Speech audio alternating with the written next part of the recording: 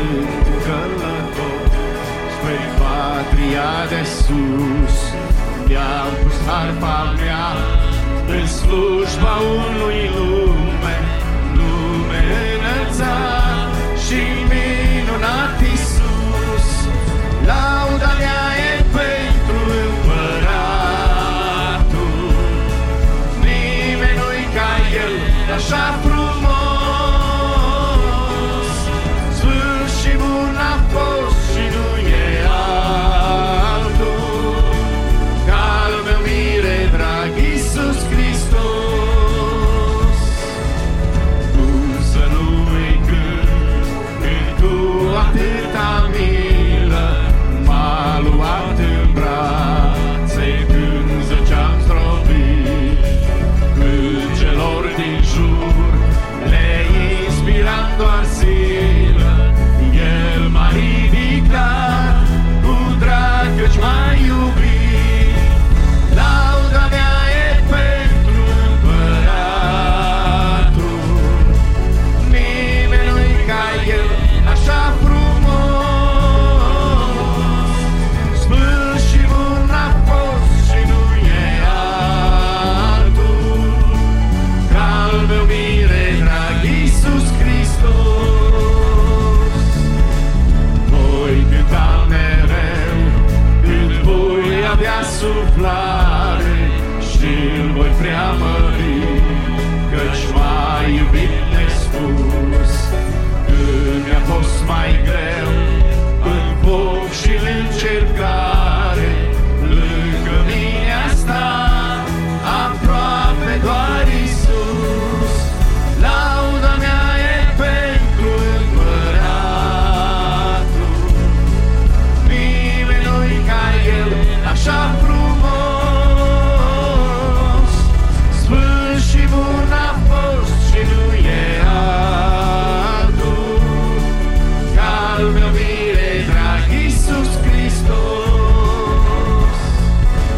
Spune-ți tuturor să știe oricine de iubirea Lui și-al său belșug de har. Orice muritor ce sincer la El vine, are viață veci și mântuire-n dar. Lauda mea e pentru Împăratul, nimeni nu-i ca El, așa frumos. Sfânt și bun a fost și nu e altul, ca al meu mire drag Iisus Hristos. Lauda mea e pentru Împăratul, nimeni nu-i ca El, așa frumos. Sfânt și bun a fost și nu e altul, ca al meu mire drag Iisus Hristos. Amen. Pace Domnului. Tonight and in this season, we're in a season of hope, and we look to reflect upon Christ's coming, the wonderful counselor, the Prince of Peace. And in that time, in Isaiah, it was said, "The people who walked in darkness have seen a great light. Those who dwell in a land of deep darkness, on them has light shone." In this season, we can shine a light of Christ to those who are in deep darkness. Tonight we pray to God how we might do this in this season. Even though we see Christ as our hope, sometimes it's difficult to ask, how can I practically live out this hope? Tonight and in this season, let's dwell and pray for God to bestow on us how we can provide hope on other people. How is hope practically lived out in our life? And if we don't have the answer for that, let us go to God in prayer and seek how we can provide hope. Some of you are in a season of suffering, maybe. You've lost a job, you're looking for work, you're seeking out and to God, and you're in a difficult time, maybe sickness. But we rejoice in our sufferings, knowing that suffering produces endurance. Endurance produces character. Character produces hope. Hope does not put us to shame because God's love has poured into our hearts through the Holy Spirit who has been given to us. We look to Emmanuel, God with us, God in flesh. If we don't have the words to say, let us turn, and the Holy Spirit will give us those words to say. In this season, let us provide hope for other people, and let us ask God to give us that hope. As we pray tonight, just also be in mind those who are in those seasons of suffering, and let's lift up those people and intercede for those. So this afternoon we want to pray for people like the Herduk family. Mike Herduk, he was kind of has a cold right now. He was sent, to the emergency room. So let's keep him in mind this afternoon and keep his family and our prayers, as well as Laura Brazovan, who's in sickness right now, and all of those in this season. We're getting colds and flus. So let's lift them up in our prayers tonight, church. Amen. Father God, we just lift up.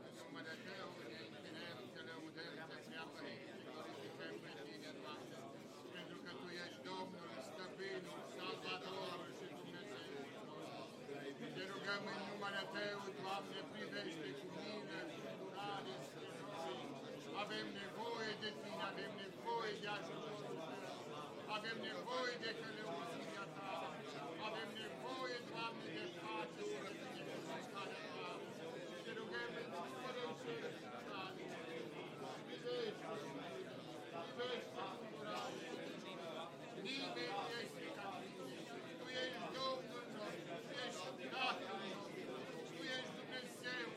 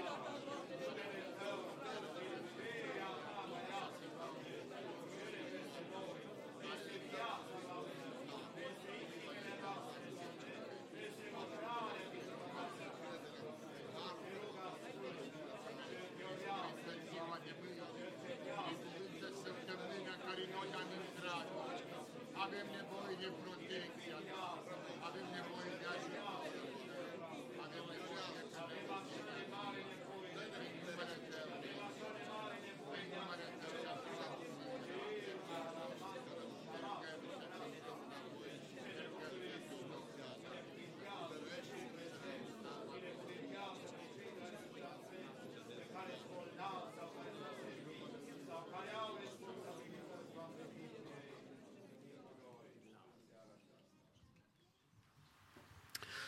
Vom asculta cuvântul Domnului citit în după masa aceasta, așa cum avem în programarea bisericii locale din 2 Corinteni, capitolul 12.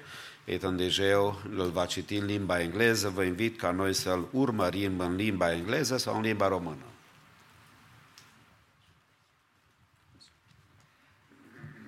I'll be reading from the second book of Corinthians, chapter 12. I must go on boasting, though there is nothing to be gained by it. I will go on to visions and revelations of the Lord. I know a man in Christ who 14 years ago was caught up to the third heaven. Whether in the body or out of the body, I do not know. God knows. I know that this man was caught up into paradise. Whether in the body or out of the body, I do not know. God knows. And he heard these things that cannot be told, which man may not utter. On behalf of this man I will boast, but on my own behalf I will not boast, except of my weakness. Though if I should wish to boast, I would not be a fool, for I would be speaking the truth. But I refrain from it, so that no one may think more of me than he sees in me or hears from me. So to keep me from becoming conceited, because of the surpassing greatness of the revelations, a throne was given me in the flesh, a messenger of Satan to harass me, to keep me from becoming conceited. 3 times I pleaded with the Lord about this, that it should leave me. But he said to me, my grace is sufficient for you, for my power is made perfect in weakness. Therefore, I will boast all things more gladly of my weakness, so that the power of Christ may rest upon me. For the sake of Christ, then, I am content with weakness, insults, hardships, persecution, and calamities. For when I am weak, then I am strong. I have been a fool. You forced me to it, for I ought to have been commended by you. For I was not at all inferior to these super apostles, even though I am nothing. The signs of a true apostle were performed among you with utmost patience, with signs and wonders and mighty works.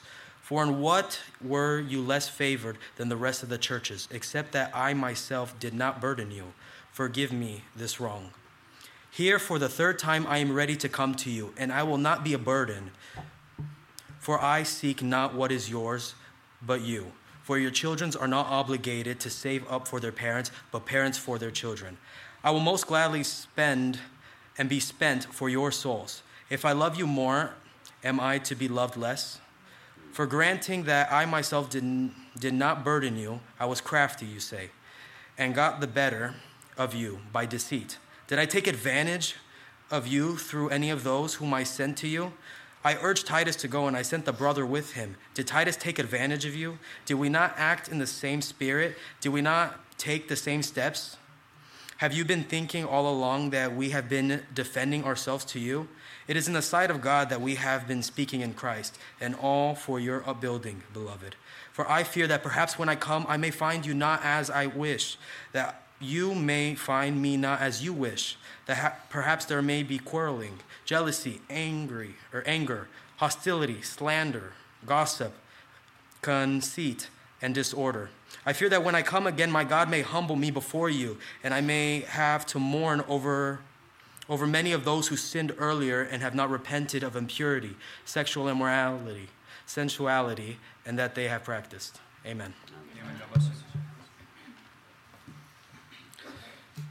Corul mixt laudă numele Domnului, după care Ștefania și Nic cu o cântare. Pe ei deja îi considerăm de acasă. Nici nu mai prezentăm ca musafiri, Domnul să-i binecuvinteze. După care, de asemenea, Youth Choir laudă numele Domnului și după aceste puncte muzicale vom asculta primul mesaj al serii în limba engleză pe fratele David Ușvat, pe care dorim ca Domnul să-l binecuvinteze. Frați și surori, înainte să ocupați locurile, dați mâna unii cu alții și spuneți-vă unii altora, am intrat în luna decembrie. Domnul să vă binecuvinteze.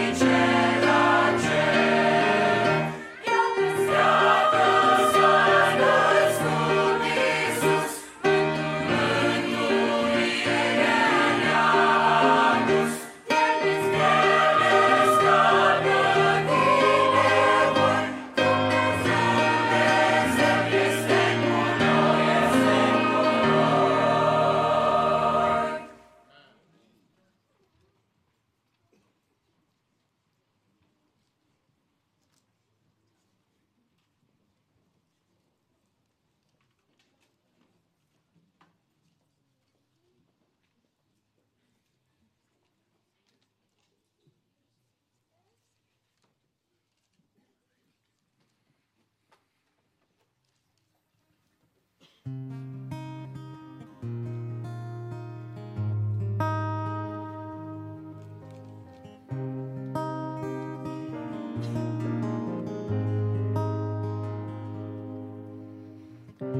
Betlehem, colo în jos, cerul arde luminos, prea curată naște astăzi pe Hristos.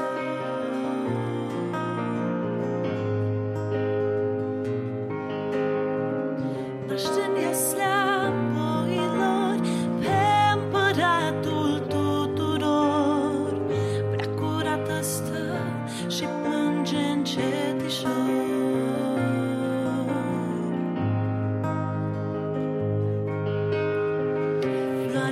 Albă de crin, pruncul nostru divin, coborâtă din cer, Immanuel. Floare albă de cer, coborâtă din cer, pruncul nostru divin și senin.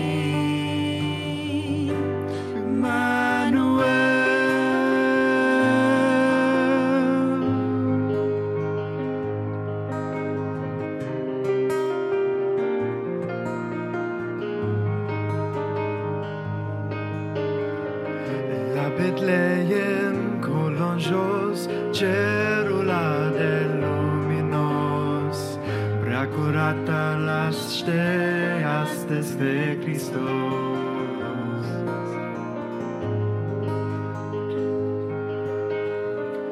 Îngerie prea măresc și păstorilor vestesc, s-a întrupat Mesia, Fiul Dumnezeiesc.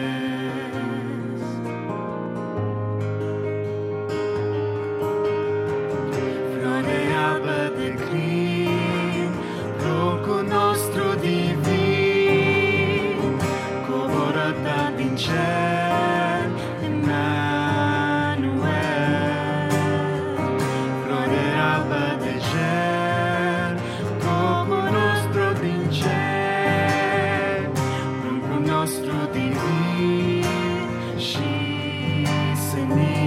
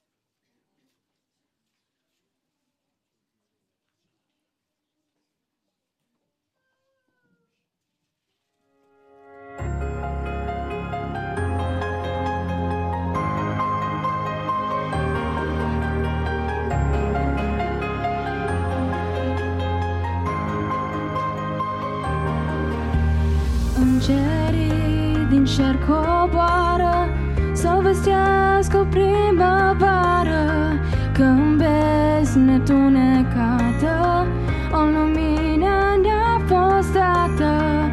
Cel ce n-are început s-a întrupat în chip de lup. E Mesia Dumnezeu, e Mântuitorul meu.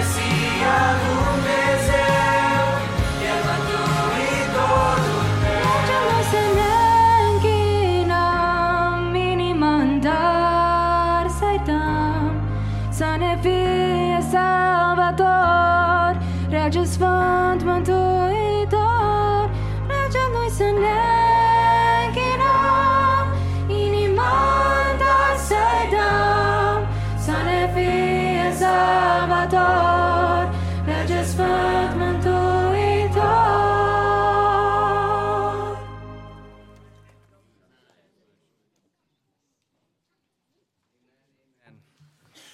If you could actually stand for the reading of the word, I'll be reading out of Colossians chapter 3, verses 1 through 17. Colossians chapter 3, verses 1 through 17. But before I do, I want to send a huge thank you on behalf of the youth for all of you guys' wonderful donations today for the bake sale. May God bless you guys all. Arizona is just right around the corner, and so we appreciate all the support that you guys show the youth. Alongside that, didn't they sound great? Yes. Right? They sounded great, which I'm going to throw in a little announcement. December is going by really, really fast. And so here very soon, December 15th, on a Friday night, there's youth. It's not a youth night, it's caroling practice. So at 7 p.m. on Friday night on the 15th. And then December 20th, we have another practice. I wanted to let your parents know that after 8:30 on service on Wednesday, there will be a caroling practice as well. So just let your families know pertaining to that evening, December 20th. Colossians chapter 3. Put on the new self. If then you have been raised with Christ, seek the things that are above, where Christ is, seated at the right hand of God. Set your minds on the things that are above, not on the things that are on earth. For you have died, and your life is hidden with Christ in God. When Christ, who is your life, appears, then you also will appear with him in glory. Put to death, therefore, what is earthly in you, sexual immorality, impurity, passion, evil desire, and covetousness, which is idolatry. On account of these, the wrath of God is coming. In these you too once walked when you were living in them. But now you must put them all away: anger, wrath, malice, slander, and obscene talk from your mouth. Do not lie to one another, seeing that you have put off the old self and its practices, and have put on the new self, which is being renewed in knowledge after the image of its creator. Here there is not Greek and Jew, circumcised and uncircumcised, barbarian, Scythian, slave, free, but Christ is all and in all. Put on then, as God's chosen ones, holy and beloved, compassionate hearts, kindness, humility, meekness, and patience, bearing with one another. And if one has a complaint against another, forgiving each other, as the Lord has forgiven you, so you also must forgive. And above all these put on love, which binds everything together in perfect harmony. And let the peace of Christ rule in your hearts, in which indeed you were called in one body, and be thankful. Let the word of Christ dwell in you richly, teaching and admonishing one another in all wisdom, singing psalms and hymns and spiritual songs, and thankfulness in your hearts to God. And whatever you do, in word or deed, do everything in the name of the Lord Jesus, giving thanks to God the Father through him. Amen. You may be seated. The title for the message this evening is A Change of Season. The service this morning started with the seasons changing, as you guys can see. I felt like the other day I was driving, and all of a sudden I saw these colorful trees. They were no longer green. They were now purple and yellow and red, and I was shocked. Out of nowhere, this season changed. That's what it felt like, at least for me. All of a sudden, my driveway was full of leaves. I had to do some yard work. It started to get colder, and things started happening. Well, the season is changing. I don't know about you guys. Some of you guys prefer the winter season. I love sweaters, so I'm excited for the season. Some of you guys prefer the summer, where you guys can wear shorts and short-sleeve shirts and flip-flops all day. Some of you guys have preferences. And some of you guys like different seasons. And that's okay. We're all individual, and we're all unique, and we're all different. See, the funny thing is about change of seasons is that once it starts, there's no reversal. That when the seasons change, the leaves' colors change, the leaves fall, and it just continues. See, once God puts nature into motion, a great symphony starts to erupt all around us. For example, the little insects start to burrow into holes in the trees or in your house. Large mammals start to run around and try to figure out how they can hide their nuts in the ground for the winter to store up their food. It seems like every living thing is aware that there is something drastic about to happen in life. And things are going to be changing differently every single day as they come closer to the end of the year.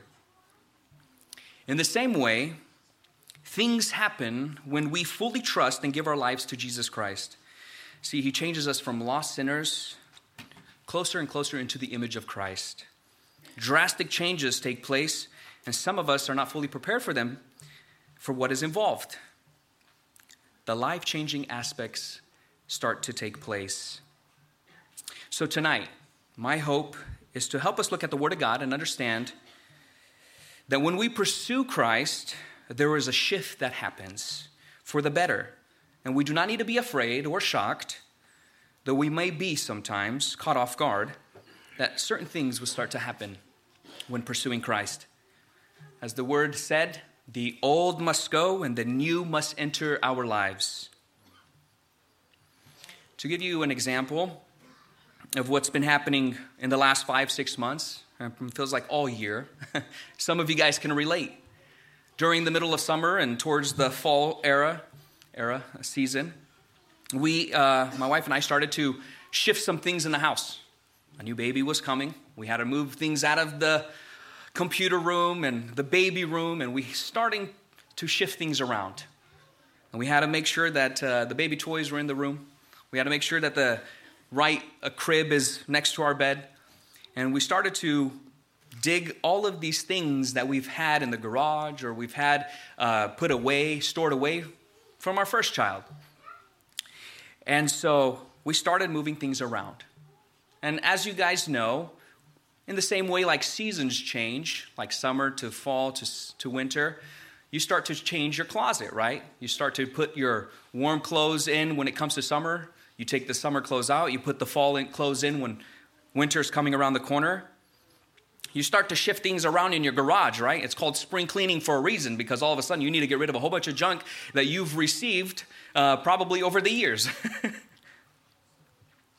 And so a lot of things start to happen. And so my wife and I started moving things around. Well, while sorting through a lot of these things, we realized we're moving one thing to this other place and from this place to another place, things from the garage to the house. And we realized while we're moving things, we're picking up other items that we're like, what is this doing here? I discovered it's a whole bunch of useless items that I have been keeping in my garage since the day I moved in 3 years ago. It's still in my garage. I have never touched it. There are a few racks in my garage that I have not touched since I moved in. And so while I'm trying to get the thing off the top shelf, I'm realizing, oh my God, look at all of this trash. Look at all of this unnecessary things that I'm surrounded by. I'm getting rid of a whole bunch of things. And it's kind of funny that it did not bother me that there was a whole third shelf that I didn't need until I started moving things out of the way, until I started, through the process of seasonal changes, moving things in and out of the house. Nothing bothered me until I started digging even further into what I had in my actual garage. And so I also realized that there are some things that we move from one place to another, even though it's still not necessary to have around. I'm keeping my 5th grade books and information and test scores in my garage, but I don't need them anymore. But I'm moving it from one place to another to make more room for the new baby stuff or the new items that I have just purchased. But they're just items that I don't need, and I need to get rid of them. And as most of you guys can relate, there are still a lot of things that we need to do around the house to get rid of. So my question for you today is, when there are seasons that are happening in your life, are you ready for those changes? When there's things that you're shifting around in life, are you realizing there are baggages that are still next to you that you could have gotten rid of a long time ago? You could have made more room for other things in your life, potentially better things. See, our lives in Christ are filled with all kinds of activities and change. Jesus living in us is changing us from season to season, and you guys all know this. Jesus is getting us ready for what we cannot see sometimes. Sometimes we're preparing right now for what is to come, but we don't know what the future holds. See, Jesus is the one who can help us put our storm windows and insulate our hearts for the cold, harsh realities that life sometimes throws at us. He's preparing us for the future. See, it is Jesus who helps us discover the useless things that we hold on to from season to season and helps us discard them once and for all. He shows us that we do not need to carry a sinful habit or an attitude with us from one season to another. We need not carry angry hearts into our new formed relationships. See, through God's love, we can clean up our old self and know that freedom awaits us through forgiving one another. See, we can set aside a box full of disappointment, broken dreams and unfulfilled desires, and clean up our spiritual house. See, we can put on the new clothes of righteousness and salvation that Jesus is asking us to change into. See, the Word of God says out of Ecclesiastes 3:1, "For everything there is a season and a time to every matter under heaven." Tonight, this is more of an exhortation, more of a reflection, more of asking yourself, where am I spiritually? Where am I in my walk with Christ? See, I guarantee you guys that in every one of your guys' lives, you guys have gone through all kinds of seasons. Some seasons of doubt, seasons of despair, seasons of anxiety, seasons of joy like now, seasons of hope, seasons of love. See, life is full of changing seasons, but sometimes we allow ourselves to get buried by the junk we collect and carry, and we carry it from one season to the next.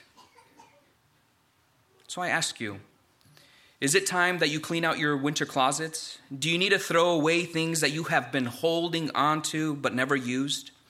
See, when you look at who you are in Christ, do you see yourself being changed, or are you stuck holding to the person you used to be? The scripture tells us out of Colossians 3, we are to put death the old things that once lived within us. We are to put to death the old things in us. So I'll give you an example. I still remember when I was a teenager, I was coming closer and closer to the Lord. And I was on fire for the Lord. And I was reading His Word and I was praying.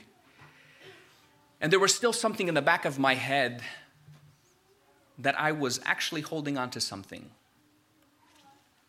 And I was conversating with a few of my brothers in Christ, and after having a couple of conversations with them, they revealed to me, after asking me questions, are you doing this? Are you doing that? Where you are with your walk with Christ? I realized there was still something I needed to do in my walk with Christ.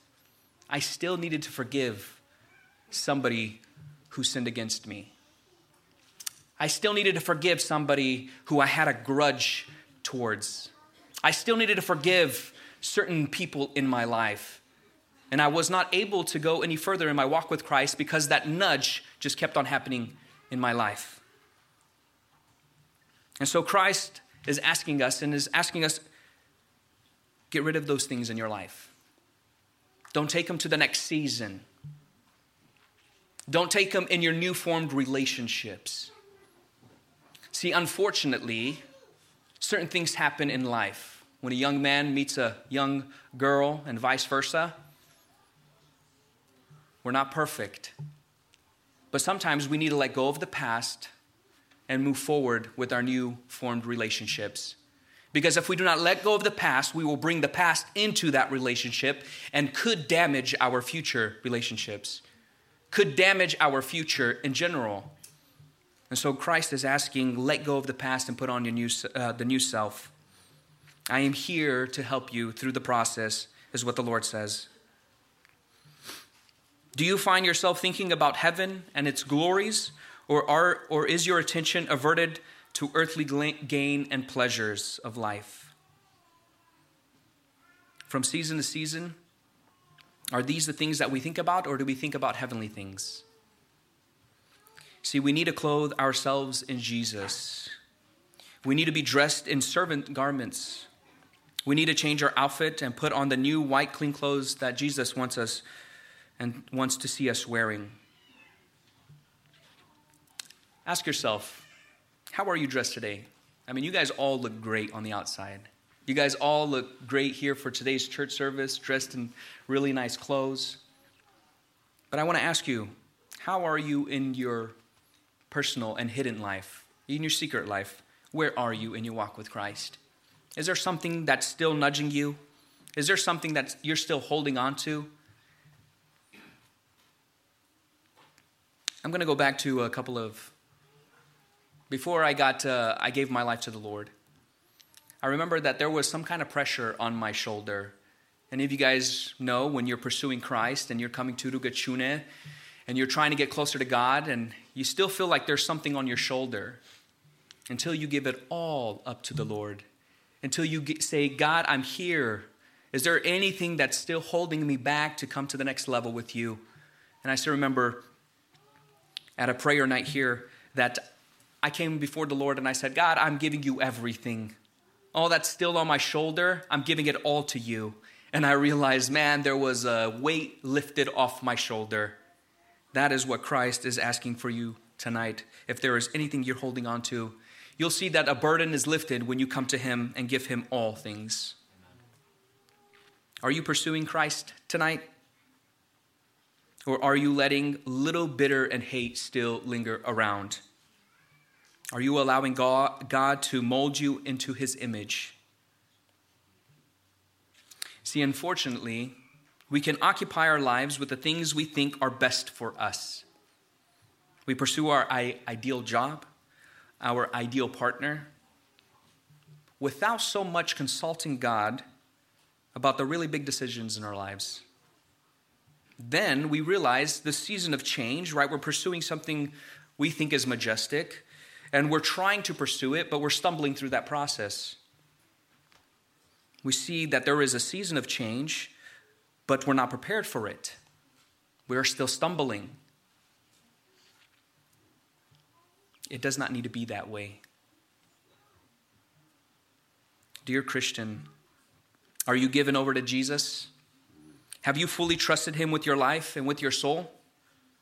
Is your nature being changed as you move through the seasons of life? Have you fully clothed yourself with Christ, or are you only partially dressed up as a Christian? I pray that we're not. I pray that we come to the realization, God, we need you. We need you every day, through every season, through every trial, through every tribulation, through even those moments of joy and happiness. We need Christ in all things. God, I pray that you help us to make us more in the image of you. See, great things can happen when we fully give Christ everything that we are, and not just partial parts of us. See, the Word of God states that we must do what we must do to allow God to help us through the changing seasons. We must love each other the same way that Jesus loved us. We must be willing to forgive us even if it kills us. I know that's drastic, but Jesus died to forgive you and me. That was the extent of his love toward us. Do you display that kind of love towards one another, or do you harbor grievances, old grievance and attitudes? See, in order to put on the new self, we must get rid of the old things of life, the unnecessary things of life. So what are ways to help us recognize where we are spiritually? Well, you can start asking yourself these questions that I have already been putting in your mind, and these are rhetorical questions. Throughout your day, ask yourself and think about these things. Are you going through the course of your day singing familiar hymns and gospel songs? Is your mind drawn to the things of God, and do you find that you really enjoy thinking about these things? Or is it the opposite? You're thinking about the negative things, and you're not getting over the stumbling blocks of life. Bring those to Christ tonight. Put it at his altar and see the change that will happen in your life. Maybe you need some inspiration. Maybe you need to turn on the radio in order to hear the sound of praising hearts. Or maybe you need to continue to show up to service and hear the wonderful music that is being displayed here. Maybe you can be fully clothed by filling yourself with God's word. Read a scripture or a passage that you love and dwell on it. Immerse yourself with Christian music. You'll be surprised the difference that it changes in your attitude and the way that you think versus listening to just worldly music. And be filled with Jesus inside and out. So coming towards a conclusion, change is happening to all of us. Different seasons of life arise and things happen. It's okay to let change happen, guys. Do not fear what Jesus is making you into. Embrace it, for you are being changed to show the world the power of God and what he can do to a sinner's life. When you allow God to change you, you're also showing the world, man, there is hope. Man, there is love. There is kindness. And they'll see that through your attitude. They'll see that through the way that you speak. They'll see that through the way that you walk and the way that you talk. So allow Christ to change you tonight. And finally, Romans 12:2, do not conform any longer to the patterns of this world, but be transformed by the renewing of your mind. Then you will be able to test and approve what God's will is, his good, pleasing, and perfect will is in your life. May God continue to help us through the changing seasons. May we give him all of all that we are. And may he continue to shine a light through us in this dark, dark world. May God bless you in this wonderful time of the year. Amen. Împreună cu toții vom cânta Domnului dintr-o cântare în comun, timp în care vă invit să ne închinăm cu darurile noastre de bunăvoie și Dumnezeu să vă binecuvinteze. Frații responsabili cu corect, îi rugăm de asemenea să ne ajute.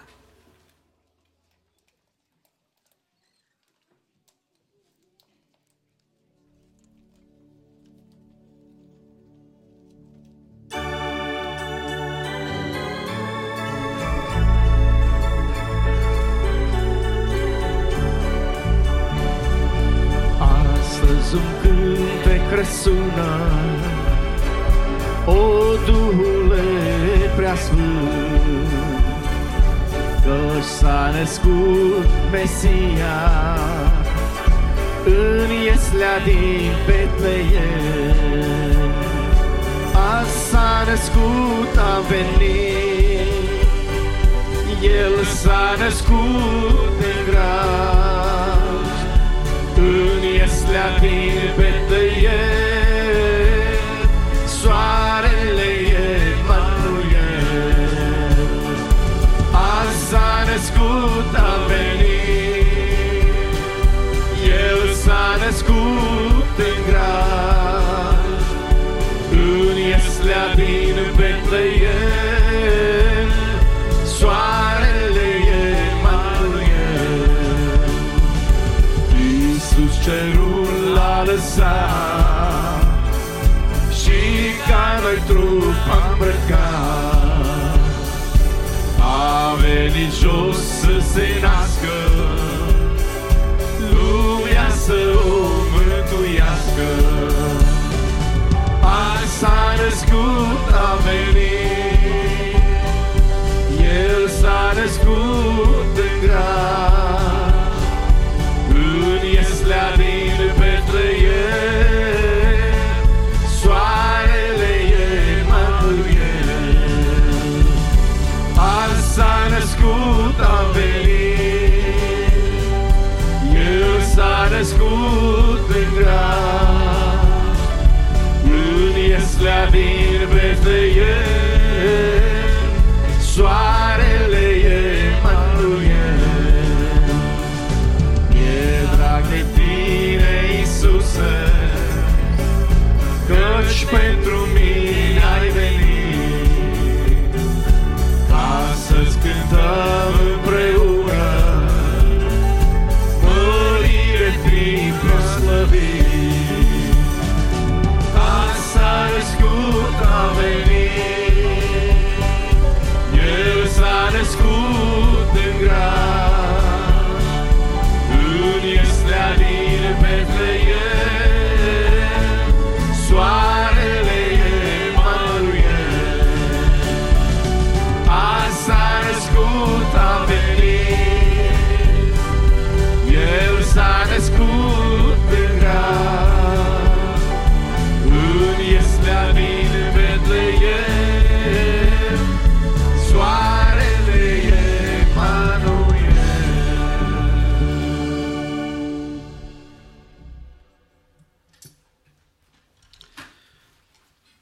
Dacă Domnul s-a născut în grajd, să dea Domnul să se nască în fiecare inimă.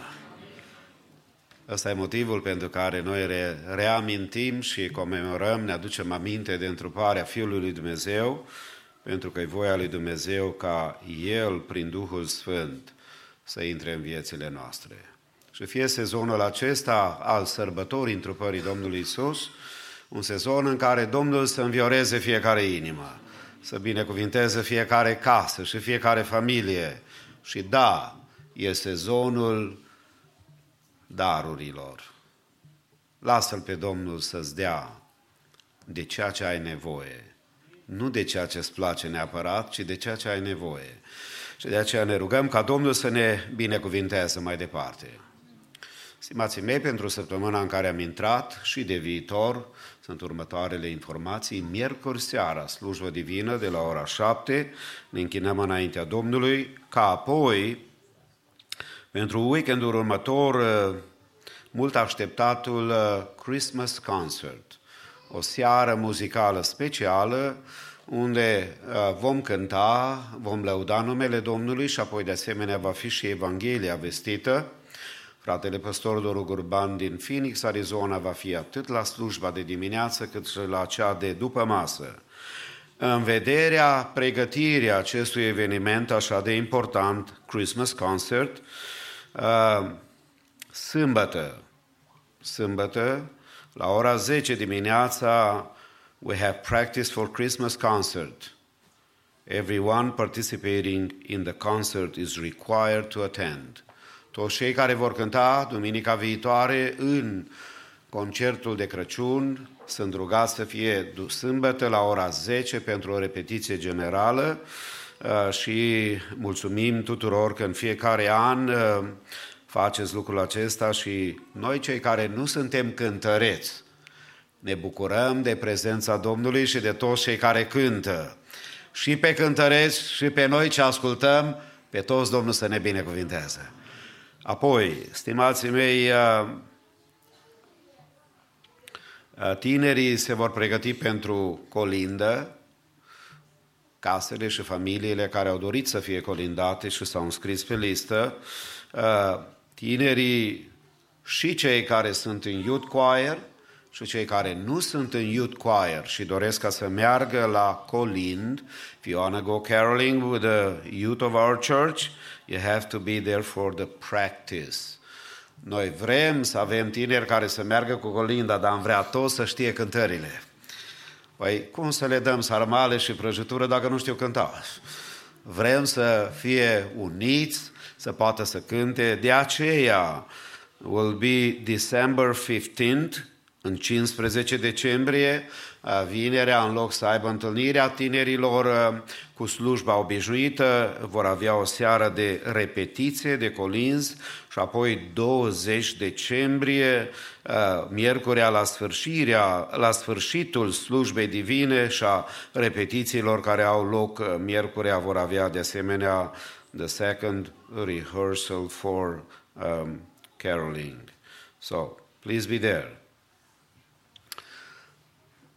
24 decembrie, ajunul nașterii Fiului lui Dumnezeu, este duminica anul acesta. Vom avea slujbe divine atât dimineața duminică cât și după masă, în mod normal, și apoi vom avea slujbă și de nașterea Domnului 25 decembrie, luni seara, o singură slujbă divină la ora 6 după masă. La slujba de dimineață, duminică 24 decembrie, copiii bisericii vor avea un program pregătit de ei în mod special. Vreau să vă spun că noi suntem foarte bucuroși și foarte mândri de copiii pe care ne-a dat Domnul. Da, haideți zice odată amin. Că sunt frumoși ca dumneavoastră. Sunt și isteți și talentați. Și am vrea să-i punem pe toți să cânte la o slujbă divină, dar nu se poate, pentru că ar trebui să stați prea mult. De aceea vrem să pregătim o duminică, ca în fiecare an, în care să le dăm șansa să vedeți ce talente abia așteaptă să se pensioneze ăștia de aici. Unii se uită și spre mine, nu numai spre ei. Și da, Dumnezeu să binecuvinteze noua generație. Pentru că ei nu sunt viitorul numai, ei sunt și prezentul. Ce bucurie să-i vezi în casa Domnului. Să vezi ce frumoși arată. Ei nici măcar nu-și dau seama cât de frumoși sunt. După 20 de ani, când se vor uita în poză, își vor da seama cât de frumoși au fost. Să nu mai vorbim după 40 de ani. Dar dorim Domnul, pe lângă că sunt frumoși, să-i mântuiască. Să se întâlnească cu ei. Și sărbătoarea întrupării Fiului lui Dumnezeu să ne fie de folos și spre mântuire. Apoi, stimații mei, da, vom da și pentru finele anului, 31 decembrie, informații mai târziu, la vremea potrivită, dar cu ajutorul Domnului ne mai rugăm pentru vremea care Domnul ne mai dă și posibilitatea de a ne închina înainte lui Dumnezeu. Continuăm închinarea noastră după masa aceasta cu Youth Choir, care laudă numele Domnului, corul mix, de asemenea, worship team ne va conduce în închinare și vom asculta apoi cel de-al doilea mesaj în limba română de data aceasta prin fratele Dariu Mois, pe care dorim din toată inima Domnul să-l folosească și Domnul să-l întărească în sănătate și nouă să ne dea inimi bune să auzim ce are Domnul de spus. Amin.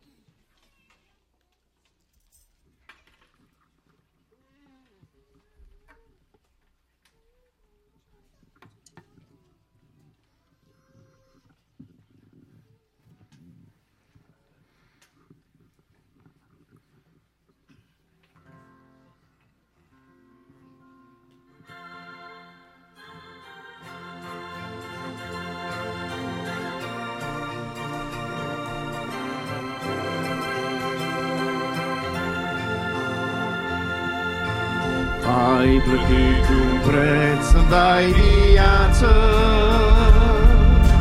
să trăiesc prin har azi mântuit. N-am cuvinte, Doamne, să pot spune cât de drag îmi ești și fericit. Numele mi-ai scris în cartea vieții și doresc, Iisus, cu orice preț să rămân statornic în credință, să te laud și să te slăvesc. Voia ta, nu voia mea, să se facă, Doamne, în viața mea, să trăiesc cum Tu dorești, o Domnul meu. Toată roada Duhului Tău Sfânt, zi de zi s-o am pe acest pământ, lumină să răspândesc mereu în jurul meu. Voia Ta, nu voia mea, să se facă, Doamne, în viața mea, să trăiesc cum Tu dorești, o Domnul meu. Toată roada Duhului Tău Sfânt, zi de zi s-o am pe acest pământ, lumină să răspândesc mereu în jurul meu. Pacea Ta ce-mi trece orice lucru, cunoștința întregului pământ, s-o reverși în inima, stăpâne. Orice-ar fi să pot mereu să-ți cânt. Numele mi-ai scris în cartea vieții și doresc, Iisus, cu orice preț să rămân statornic în credință, să te laud și să te slăvesc. Voia Ta, nu voia mea, să se facă, Doamne, în viața mea, să trăiesc cum Tu dorești, o Domnul meu. Toată roata Duhului Tău Sfânt, zi de zi s-o am pe acest pământ, lumină să răspândesc mereu în jurul meu. Voia Ta, nu voia mea, să se facă, Doamne, în viața mea, să trăiesc cum Tu dorești, o Domnul meu. Toată roada Duhului Tău Sfânt, zi de zi s-o am pe acest pământ, lumină să răspândesc mereu în jurul meu. La Tine, Doamne, îmi-a sufletul, la Tine, Doamne, îmi-a sufletul, Domnul meu. Mă-ncred în Tine, să nu fiu dat de rușine, ce rău să nu se bucure de mine. Domnul meu, mă-ncred în Tine, să nu fiu dat de rușine, ce rău să nu se bucure de mine. Tu ți-am amintit greșelile mele, nu ți-am amintit greșelile mele, Domnul meu. Mă-ncred în Tine, să nu fiu dat de rușine, ce rău să nu se bucure de mine.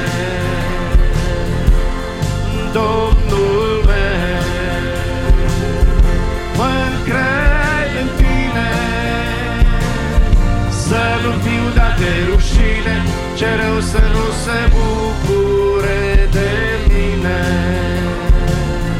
Învață-mă cărările tale, învață-mă cărările tale, Domnul meu. Mă încred în tine, să nu fiu dat de rușine, ce rău să nu se bucure de mine. Domnul meu, mă încred în tine, să nu fiu dat de rușine, ce rău să nu se bucure de mine. Cei ce cred sunt prieteni cu Domnul, cei ce cred sunt prieteni cu Domnul, Domnul meu. Mă încred în tine, să nu fiu dat de rușine, ce rău să nu se bucure de mine. Domnul meu, mă încred în tine, să nu fiu dat de rușine, ce rău să nu se bucure de mine. Ne întoarcem ca să-ți mulțumim, Părinte veșnic și divin, căci Tu, prin harul minunat, mereu ne-ai binecuvântat. Ne întoarcem ca să-ți mulțumim, căci de la Tine noi primim viață din izvor ceresc, lumină în ochii ce privesc. Îți mulțumim, îți mulțumim, căci Tu ne dai, iar noi primim. Îți mulțumim, îți mulțumim, acum și în veci de veci, amin. Îți mulțumim, îți mulțumim, căci Tu ne dai, iar noi primim. Îți mulțumim, îți mulțumim, acum și în veci de veci, amin. Ne întoarcem ca să-ți mulțumim, căci de la Tine noi primim viață din izvor ceresc, lumină în ochii ce privesc. Ne întoarcem ca să-ți mulțumim, căci Te iubești și Te iubim. Tu singur, Doamne, ne poți da ce lumea întreagă n-ar putea. Îți mulțumim, îți mulțumim, căci Tu ne dai, iar noi primim. Îți mulțumim, îți mulțumim, acum și în veci de veci, amin. Îți mulțumim, îți mulțumim, căci Tu ne dai, iar noi primim. Îți mulțumim, îți mulțumim, acum și în veci de veci,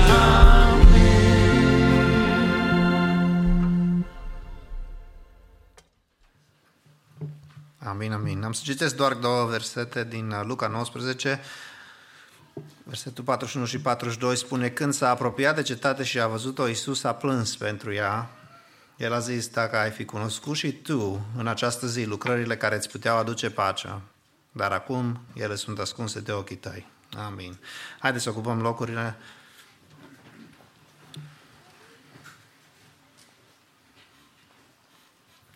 Mulțumim lui Dumnezeu că suntem aici și mă rog ca El să ne dea putere să mai rezistăm încă 40 de minute în prezența Lui, totdeauna minunat oricum.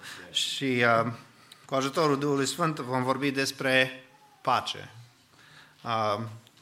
Poate că e un timp potrivit cu sărbătorile, cu pacea temporară din Ierusalim, dar cred că și pentru viața noastră spirituală pacea e un aspect foarte important.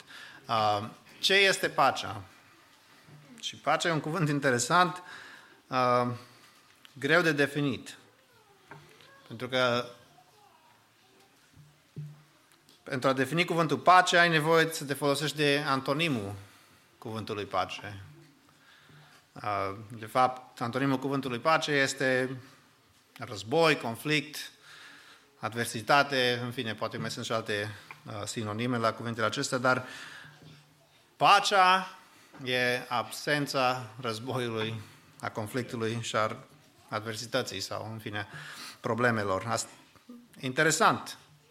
Și sigur nu toți sunteți pasionați de lingvistică, dar eu personal îmi place să mă leg de lucrul acesta. Dacă ați venit la Bible Study Monday, poate că ați înțelege mai mult, dar e important să înțelegi cuvintele și cum se folosesc.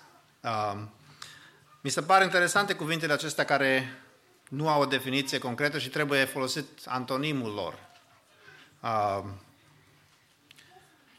Probabil că unii s-ar gândi dacă, din punct de vedere logic, au o definiție circulară și nu una dreaptă, directă. Ca să înțelegeți lucrul acesta mai modern, fiindcă Curtea Supremă a Americii nu, cel puțin doamna care a devenit judecătoriță, n-a putut să definească ce înseamnă o femeie. Definiția unei femei definiția femeii poate să fie definită în mod direct, referindu-ne la caracteristicile fizionomice. O persoană cu anumite caracteristici fizionomice este femeie, punct. Sau o definiție circulară. Ceea ce nu este femeie este... Dacă cineva e femeie, nu este bărbat. Problema cu definiția asta e că trebuie ridică altă întrebare, atunci ce e bărbatul? Și atunci răspunsul la aia e persoana care nu e femeie, e bărbat. Și ajungi de unde ai început. Ei, cam așa e și cu pacea. Pacea e lipsa de război și război e lipsa de pace. Dar cred că cuvintele acestea care au această definiție circulară și sunt altele, au o altă definiție, această definiție din cauza că ele pot fi folosite pentru a descrie ceva mai mult decât lumea fizică. De exemplu, alte cuvinte, răul. Care este definiția răului? Absența binelui e definiția răului. Care este, din punct de vedere fizic, ce înseamnă frigul? Frigul nu există. Frigul e numai absența căldurii. Nu are definiție. Întunericul. Ce e întunericul? Nu există întuneric. Întuneric e numai absența luminii. Nu există definiție pentru un întuneric. Asta e întunericul, să nu fie lumina. Ura. Ce e definiția urei? Absența dragostei. Deci, spuneam că aceste cuvinte, probabil, că multe dintre ele, nu le-am scris pe toate, doar câteva, dar sunt multe, dragostea, bucuria, pacea, îndelunga răbdare, toate lucrurile acestea care sunt spirituale, au menirea sunt greu de definit. Și pentru că au menirea de a defini ceva peste lucrurile fizice. Și omul născut din nou, noi, adică, și acum putem să spunem ca și Pavel, că astăzi am citit din Corinteni și Pavel, în capitolul ăsta care s-a citit, să dădea mare, dar în Iisus. Ne putem da și noi mare în Iisus. Asta nu e o problemă. Așa că ne putem și noi da mare, că putem să spunem că înțelegem prin puterea Duhului Sfânt unele lucruri care oamenii care nu sunt născuți din nou n-au cum să le înțeleagă. Nicodim, săracul, s-a gândit cum să intre el înapoi în pântecele mamei lui. O întrebare Te aștepta la un copil de 6 ani să te întrebe așa ceva, nu un bătrân. Ei, dar el a gândit ca un om nenăscut din nou. S-a gândit literal, dacă vreți să spunem. Dar noi, fiind născuți din nou, avem capacitatea aceasta de a defini lucrurile pentru ceea ce sunt și de a înțelege lucrurile lui Dumnezeu, pentru că El ne le-a descoperit. Amin? Cel puțin eu cred lucrul ăsta. Și dacă nu le putem defini, le putem înțelege. Așa că am să definez pacea în modul acesta. Poate nu o să vă placă la început. Da? E ok. Pacea este energia sau substanța care se creează atunci când Duhul nostru este în armonie cu Duhul lui Dumnezeu. Încă o dată, energia sau substanța care se creează atunci când Duhul nostru este în armonie cu Duhul lui Dumnezeu. Noi avem 5 simțuri. Auz, văz, gust, miros, pipăit. Care simțul folosim ca să simțim pacea? Niciunul. Și totuși, când intri într-o cameră, poți să simți pace sau poți să simți că nu-i pace. Cu ce simți? Dacă nu simți cu astea 5 simțuri, înseamnă că există un alt simț. Oamenii din ziua de astăzi au mai descoperit că acest simț, poate îi spune simțul, e un simț electromagnetic, îi spun ei. Nu contează neapărat cum îl definim. Ideea e că tot Dumnezeu ne l-a dat, amin? Dumnezeu ne-a dat această capacitate de a simți lucrurile spirituale, care nu se pot simți. Pacea, cum simți pacea? Păi, o simți. Cum simți iubirea? Dacă îți dă cineva un hug, poate o simți, dar poți să o simți fără hug. Și fizic vorbind, Dumnezeu ne-a făcut foarte electromagnetici, nu? Suntem 70% apă. Apa are foarte mari proprietăți electromagnetice. Și poate mulți dintre voi puteți atesta la lucrul acesta că atunci când vine Duhul Sfânt peste voi, simțiți o putere peste voi. Nu? Simțiți în sfera aceasta mai electromagnetică a noastră, simțim puterea Duhului Sfânt și a duhurilor necurate. Simțim pace, simțim bucurie, simțim ură, simțim toate lucrurile acestea. Cum am spus, nu e important neapărat cum funcționează acest mecanism, cât important că să fim conștienți de el. Și mai important este că Dumnezeu se folosește de acest mecanism pentru ca să ne aducă la cunoștință care este planul Lui și dacă noi suntem într-o relație bună cu El. Țineți minte versetul care l-am citit din Luca. Ce a spus Iisus? Dacă ai fi cunoscut și tu în această zi lucrurile care îți puteau aduce pace. Vom reveni din nou la acest verset. Pacea sau lipsa de pace, precum și celelalte lucruri duhovnicești, frica, dragostea, ura, toate acestea, pot fi detectate de copii mici care n-au nicio cunoștință sau foarte puțină cunoștință despre lumea fizică.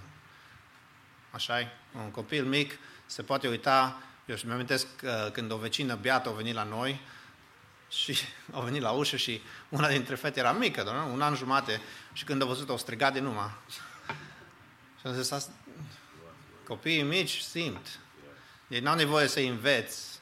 Asta e o persoană cu care nu poți să ai încredere sau așa. Deci, vedem că aceste lucruri cu care Dumnezeu ne-a înzestrat ne ajută ca să cunoaștem voia Lui, să cunoaștem dacă suntem în armonie cu El sau dacă nu. Puțin despre istoria păcii, ca să înțelegem și mai mult. Înainte să cadă Adam și Eva în păcat, oare erau oamenii în armonie cu Dumnezeu? Bineînțeles. După ce au păcătuit, desigur, armonia aceasta a dispărut. Și, ca urmare, pacea din inima lor a dispărut. De fapt, au ajuns atât de răi din cauza că nu mai aveau pace cu Dumnezeu, atât de rău au ajuns oamenii încât Dumnezeu a devenit dușmanul oamenilor. Și până în ziua de astăzi, ceea ce noi trebuie să recunoaștem este că deși Dumnezeu l-a dat pe Iisus Hristos să moară pentru noi, dacă nu îl acceptăm, Dumnezeu tot este dușmanul nostru. Dumnezeu nu iubește lumea păcătoasă, iubește lumea care se întoarce la El. Pe ceilalți i-a iubit, l-a dat pe Iisus, punct. Vom vedea lucrul acesta și mai departe.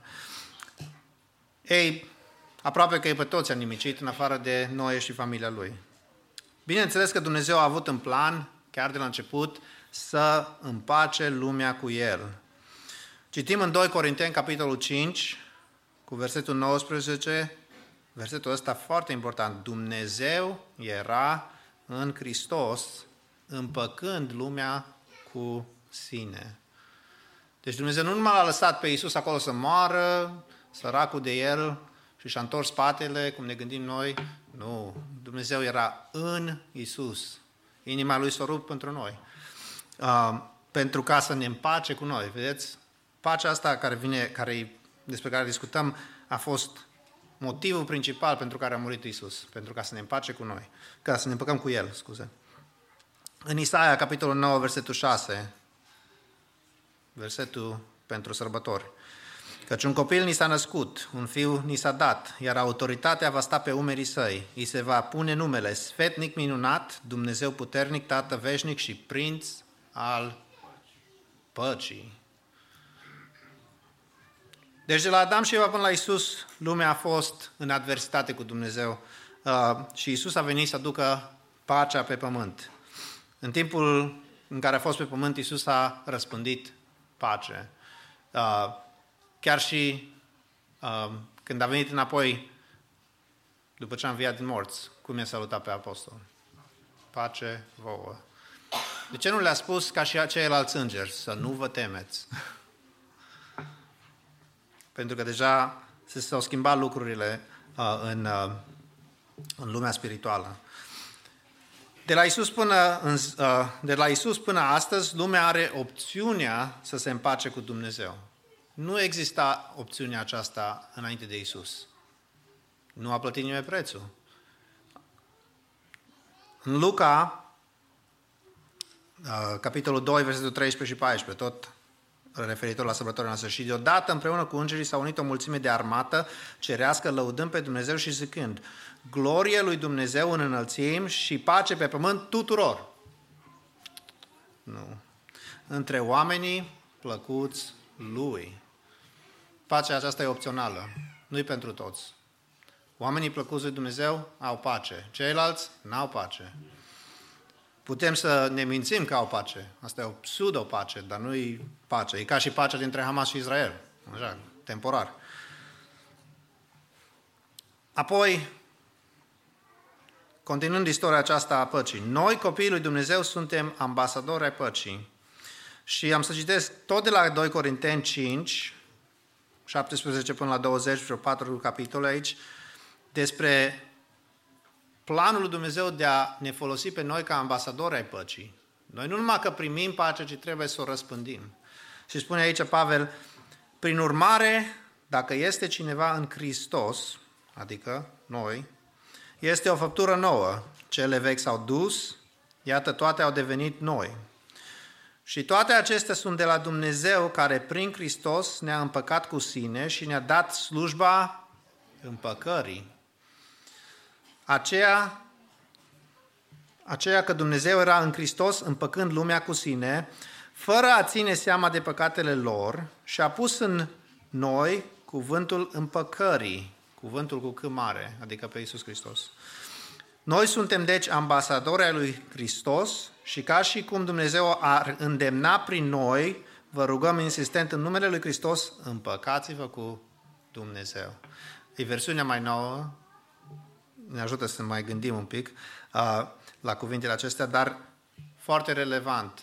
Noi trebuie să ne luăm în serios acest job, că noi trebuie să avem pace în noi, fiindcă Iisus trăiește în noi, și numai asta să răspândim pacea. Când oamenii vin în contact cu noi, trebuie să vadă o diferență.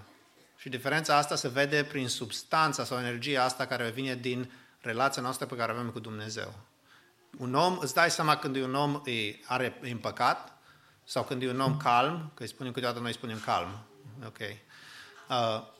Are pace în el, și unul care nu are stare sufletească. Noi ar trebui totdeauna să fim încărcați această pace. Dar ne mai uităm ce scrie. Deci, revenind la textul din Luca 19, spune, când s-a apropiat de cetate și a văzut-o, Iisus a plâns pentru ea și a zis, dacă ai fi cunoscut tu în această zi lucrările care îți puteau aduce pacea, dar acum ele sunt ascunse de ochii tăi. Și vă dați seama să fie Iisus, Prințul Păcii, ok? Să fiți atenți, Iisus nu-i Prințul Păcii când vine înapoi, când vine înapoi, la sfârșitul veacului, nu. Iisus, când s-a născut, El a fost Prințul Păcii. Deci El a adus pacea atunci, în timpul Lui, și când va veni. Între timp, noi avem opțiunea de a primi pacea lui Dumnezeu. Dar Iisus, în momentul acela, era Prințul Păcii. El n-a devenit Prințul Păcii după ce a murit sau altfel de teorii. Și totuși, Ierusalim, cu Prințul Păcii la ușe, nu știau lucrurile care puteau să-i aducă pacea. Acum, bineînțeles că Biblia e scrisă și oamenii simpli nu înțeleg ca o istorie. Dar ceea ce e fascinant despre Biblie este că această întrebare se aplică și nouă. Este o întrebare practică. Suntem și noi oare tot așa de... Întrebarea mea pentru noi este, oare cunoaștem noi lucrurile care ne pot aduce pacea? Oare cunoaștem noi lucrurile care ne pot aduce pacea? Ideea de pace o înțelegem, probabil, dar cunoaștem lucrurile care ne pot aduce pacea. Asta nu cunoștea Ierusalim. Ei știau ce înseamnă pace și ce înseamnă război, doar trebuia pe vremea romanilor. Cred că ei știau mai bine ca noi ce înseamnă pace și război. Dar nu despre asta era vorba. Și acum întrebarea, suntem noi tot așa de orbi, ca și evrei de atunci, care strigau Baruch haba Beshem, binecuvântat este cel care vine în numele Domnului, că cei credeau că Iisus îi va scăpa de romani. Erau orbi.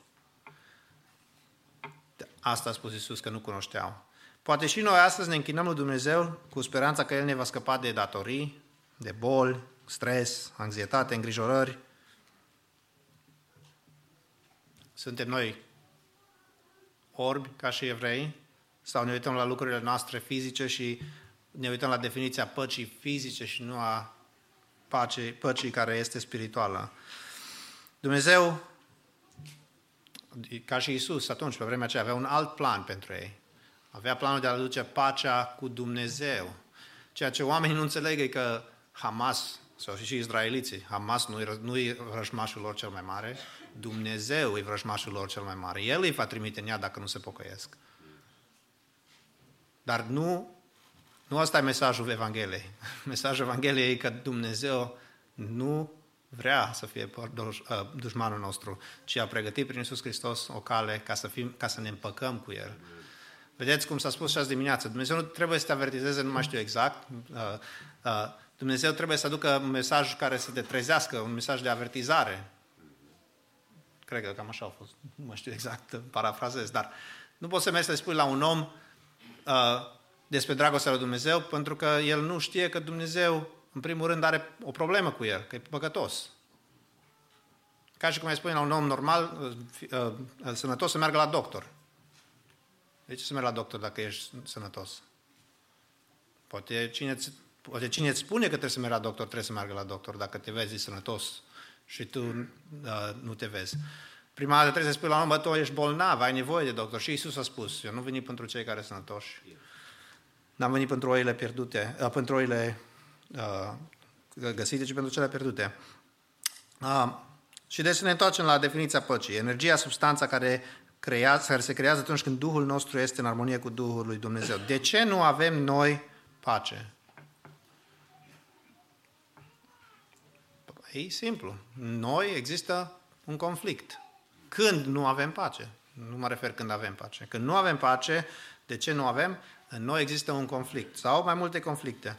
Conflictul sau conflictele acestea din noi nu sunt altceva decât acum să pun cuvântul ăsta, discordanțe, adică ceva ce nu e armonios în Duhul nostru cu Duhul lui Dumnezeu.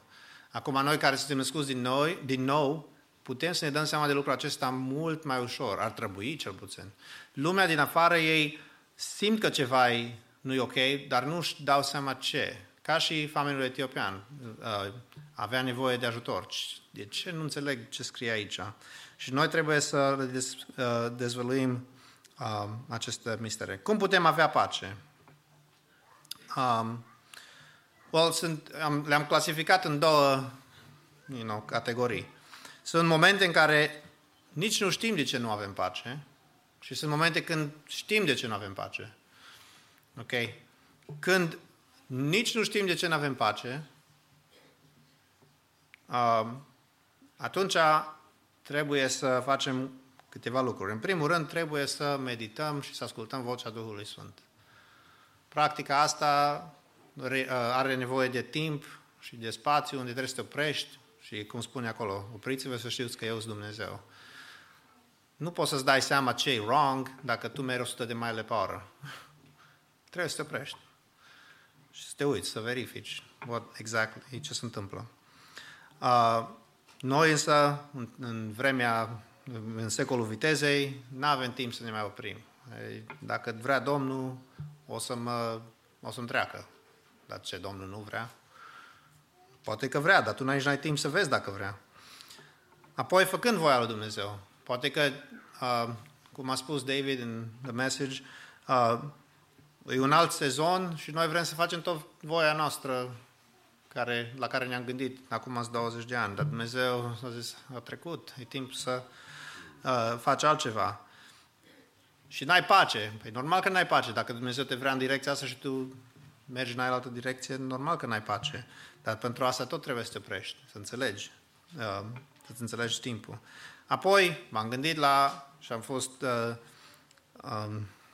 convicted de un fapt. Noi am cam uitat de cele 10 porunci și cred că asta e a 9, dacă nu, să nu poftești. Adică de multe ori poftim în lumea asta și apoi nu avem pace, că nu avem ce are altul. Și asta e un păcat. Dar noi nu mai îi spunem păcat. Cum apare o modă nouă și nouă ne trebuie. Și apoi suntem stresați și nu avem pace și bani, că nu putem să fim ca ceilalți din jur. Și astea sunt motive de pace care nu sunt bine definite, care sunt unele din intenții așa păcătoase sau poate și proaste, altele nu ne dăm seama, poate suntem sub un atac. Dar există și motive, bineînțeles, bine întemeiate când nu ai pace, pentru că nu totdeauna poți să ai pace. Da, vă uitați, apostolii erau pe barcă, vine furtuna și Iisus dormea. No. Puneți-vă dumneavoastră în circunstanțele acestea. Care dintre dumneavoastră ați avea pace? Pe barcă, barca se scufundă și unul dorme. Și nu unul, oricare, învățătorul. Nu e ușor să ai pace atunci. Degeaba spunem noi de pe săraci, că dacă eram noi, parcă eram mai buni. Nu eram mai buni, stresam și noi, sculam, ce faci? Vezi că murim aici. Hai, pune bugăleată și aruncă apă, că ne scufundăm. Dar e ușor când citești. Te gândești că nu e, da? Dacă am fi acolo pe mare și n-am ști nota, poate mai greu. Ei, cum am spus, atunci poate că n-ai pace, e normal. Dar totuși avem pe Pavel care a trecut prin experiențe, nu vorbește numai din filozofii, care le scrie la Filipeni în 4 cu 6 și 7 spune, bineînțeles, arhicunoscutul pasaj, nu vă îngrijorați de nimic, ci în orice lucru, prin mijlocire și rugăciune, cu mulțumire, faceți cunoscute cererile voastre înainte de Dumnezeu și pacea lui Dumnezeu, care depășește orice înțelegere, vă va păzi inimile și gândurile în Hristos Iisus. Avem soluția și pentru circumstanțe care nu sunt cauzate de noi sau care nu sunt, în fine, un atac demonic sau așa, când într-adevăr avem motive bine întemeiate ca să nu avem pace și Dumnezeu nu spune că nu există așa ceva, ci spune mijlocire și rugăciuni cu mulțumire. Și de fapt, acum auzit pe YouTube că acolo auzim multe știri, it's ok, unele sunt bune, au descoperit științific că aceeași parte din creier care e responsabilă pentru stres și anxietate e responsabilă și pentru mulțumire. Și uite că aici Dumnezeu ne spune de 2000 de ani că dacă vrei să nu fii stresat și anxious, roagă-te și mulțumește și după aia îți trece. Dar e ok, că știința totdeauna afirmă ceea ce Dumnezeu a spus înainte, deci nu sunt dușmanii noștri. Deci, pacea aceasta despre care am vorbit, această pace am vrea să o avem cu toți, cred. Și aș vrea ca să medităm la lucrurile acestea, lăsându-L pe Duhul Sfânt să ne aducă la suprafață lucrurile care nu ne aduc pacea. Nu există cineva să predice și să îți poată spune exact, dar Duhul Sfânt e cel mai bun predicator. El îți spune direct, vezi că tu ai problema asta, vezi că tu ai problema asta. Și atunci poți să-ți dai seama și poți să urmezi aceste metode. În primul rând, rugăciunea, meditare și mulțumire. Astea sunt importante. Apoi, poate că nu suntem, cum spunea David, poate că mergem contrar voii lui Dumnezeu. Atunci, normal că n-ai pace. Într-un fel e bine. Un sistem din ăsta, fail-safe system, pe care Dumnezeu l-a creat. Când ceva nu e în regulă, îți spune ceva din tine, că nu e ok, vezi că nu mergi bine. Și care suntem născuți din noi, din nou, noi știm exact că Dumnezeu ne avertizează și avem și posibilitatea să vorbim cu Dumnezeu direct ca să ne spună cum să reparăm sau cum să ne ajustăm viața. Pentru asta e mai important. Acum, poate și cei din lume își dau seama că ceva e greșit, dar ce să facă? Nu știu. Noi avem această capacitate de a cunoaște prin Duhul Sfânt planul lui Dumnezeu. Apoi, cum am zis, să medităm la lucrurile care ne pot aduce pacea. Să nu ne uităm la lucrurile fizice și să ne gândim că dacă n-aș fi bolnav sau dacă aș avea mai mulți bani sau dacă aș fi așa, poate că aș avea mai multă pace. Ei, dacă n-ar fi fost bolnav Naaman, am fi auzit de el. Era și el unul pe paginile istoriei. Dar a fost bolnav, mai important e că s-a și încrezut în Dumnezeu până la urmă și Dumnezeu l-a și vindecat. Să venim înainte lui Dumnezeu cu această încredințare și să nu uităm că pacea nu-i un lucru fizic. Nu e ceva care, dacă, cum am zis, dacă o să am asta sau dacă se întâmplă asta sau dacă o să am pace. Nu. Probabil că că statistic vorbind, oamenii cu cât sunt mai bogați au mai puțin somn și mai multe îngrijorări și au mai puțină pace. Nu toți, dar mulți.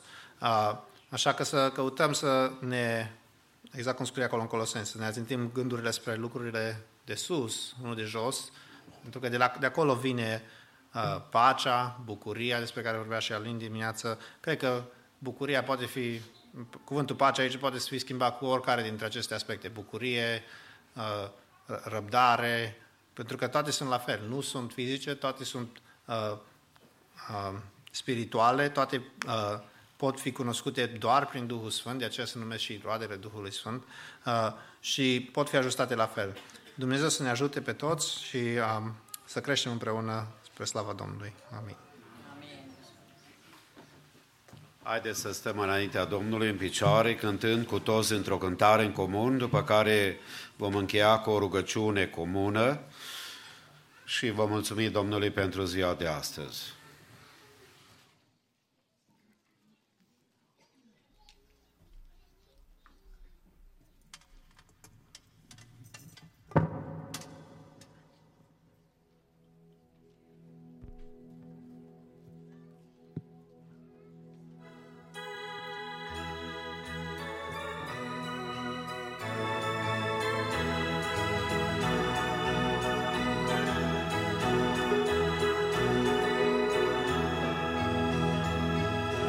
E Crăciun acum iar, ca și la început, Mulți și văi a străbătut, vestea s-a născut. E Crăciun acum iar, ca și la început. Mulți și văi a străbătut, vestea s-a născut. Mesia, Mesia, e nădejdea vieții noastre în lumea cea rea. Mesia, Mesia, e nădejdea vieții noastre în lumea cea rea. N-avem aur ca să-i dăm ce-ar putea primi, dar în loc de aur vrem veșnic al sluji. N-avem daruri ca să-i dăm ce-ar putea primi, dar în loc de aur vrem veșnic al sluji. Mesia, Mesia, e nădejdea vieții noastre în lumea cea rea. Mesia, Mesia, e nădejdea vieții noastre în lumea cea rea. Azi din inimă-i cântăm precum îngerii, mic și mare să-L lăudăm, din cer a venit. Azi din inimă-i cântăm precum îngerii, mic și mare să-L lăudăm, din cer a venit. Mesia, Mesia, e nădejdea vieții noastre în lumea cea rea. Mesia, Mesia, e nădejdea vieții noastre în lumea cea rea.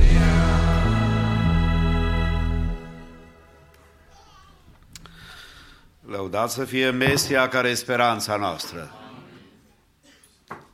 Și vrem să ne încredințăm în brațul Domnului pentru săptămâna în care am intrat, o surpriză care poate să vină în viețile noastre nedorită, un atac din partea celui rău care nu-l dorim, dar dorim ca Domnul să ne dea izbândă.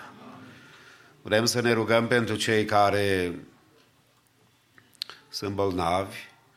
Fratele Mike Hurduc mi-a spus azi dimineață, m-am trezit și I kind of have flu, iar acum după masă a spus simptomele nu se îmbunătățesc, ci se înrăutățesc, mi s-a recomandat să mă duc la ER. Aș vrea să ne rugăm pentru fratele Mike ca Dumnezeu să-i dea sănătate.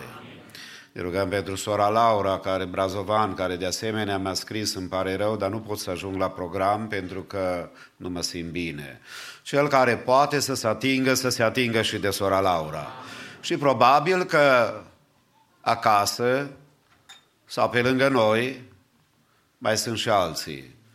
Ne rugăm ca mâna Domnului să fie peste ei. Ne încredințăm în brațul Domnului pentru sezonul acesta al sărbătorilor de iarnă, ca cel care s-a născut copilaș, un bebelaș, și a venit în lumea noastră ca să plătească prețul păcatului în luna aceasta, Dumnezeu să se descopere la cât mai multe suflete și Dumnezeu să mântuiască pe cei din casele noastre prima dată am vrea, amin? Și apoi pe cei care sunt în jurul nostru. Așa cum se spunea, întuneric nu există, e absența luminii. Și poate că Domnul te-a așezat acolo unde ești ca să fii lumină. Cineva are nevoie să vadă că direcția în care se îndreaptă e iadul și pedeapsa lui Dumnezeu. Dar vestea bună este că Hristos Domnul a venit să ne dea viață. Doamne, fă săptămâna aceasta să fim lumină pentru Tine și puterea Duhului Sfânt să rămână peste viața noastră. Ne rugăm pentru tinerii bisericii, pentru copiii bisericii, pentru bătrânii bisericii, ne rugăm pentru cei care aleargă să câștige pâinea și sunt atâtea îngrijorări și atâtea probleme care pot să vină, dar cel care e izvorul binecuvântărilor să fie binecuvântarea vieții noastre. Aș vrea să încredințăm și o soră care se va întoarce în România. Ea ne-a vizitat pentru mai mult timp, n-a vrut să știți numele ei, dar Domnul o cunoaște. Noi o încredințăm în brațul Domnului și zicem Domnul să binecuvinteze. Și prin ea salutăm biserica de unde vine și poate că sunt și alți musafiri. Poate că veți ajunge în alte locuri. Dumnezeu să vă binecuvinteze pe toți. Așa cum stăm cu toții, mulțumim Domnului. Tatăl nostru.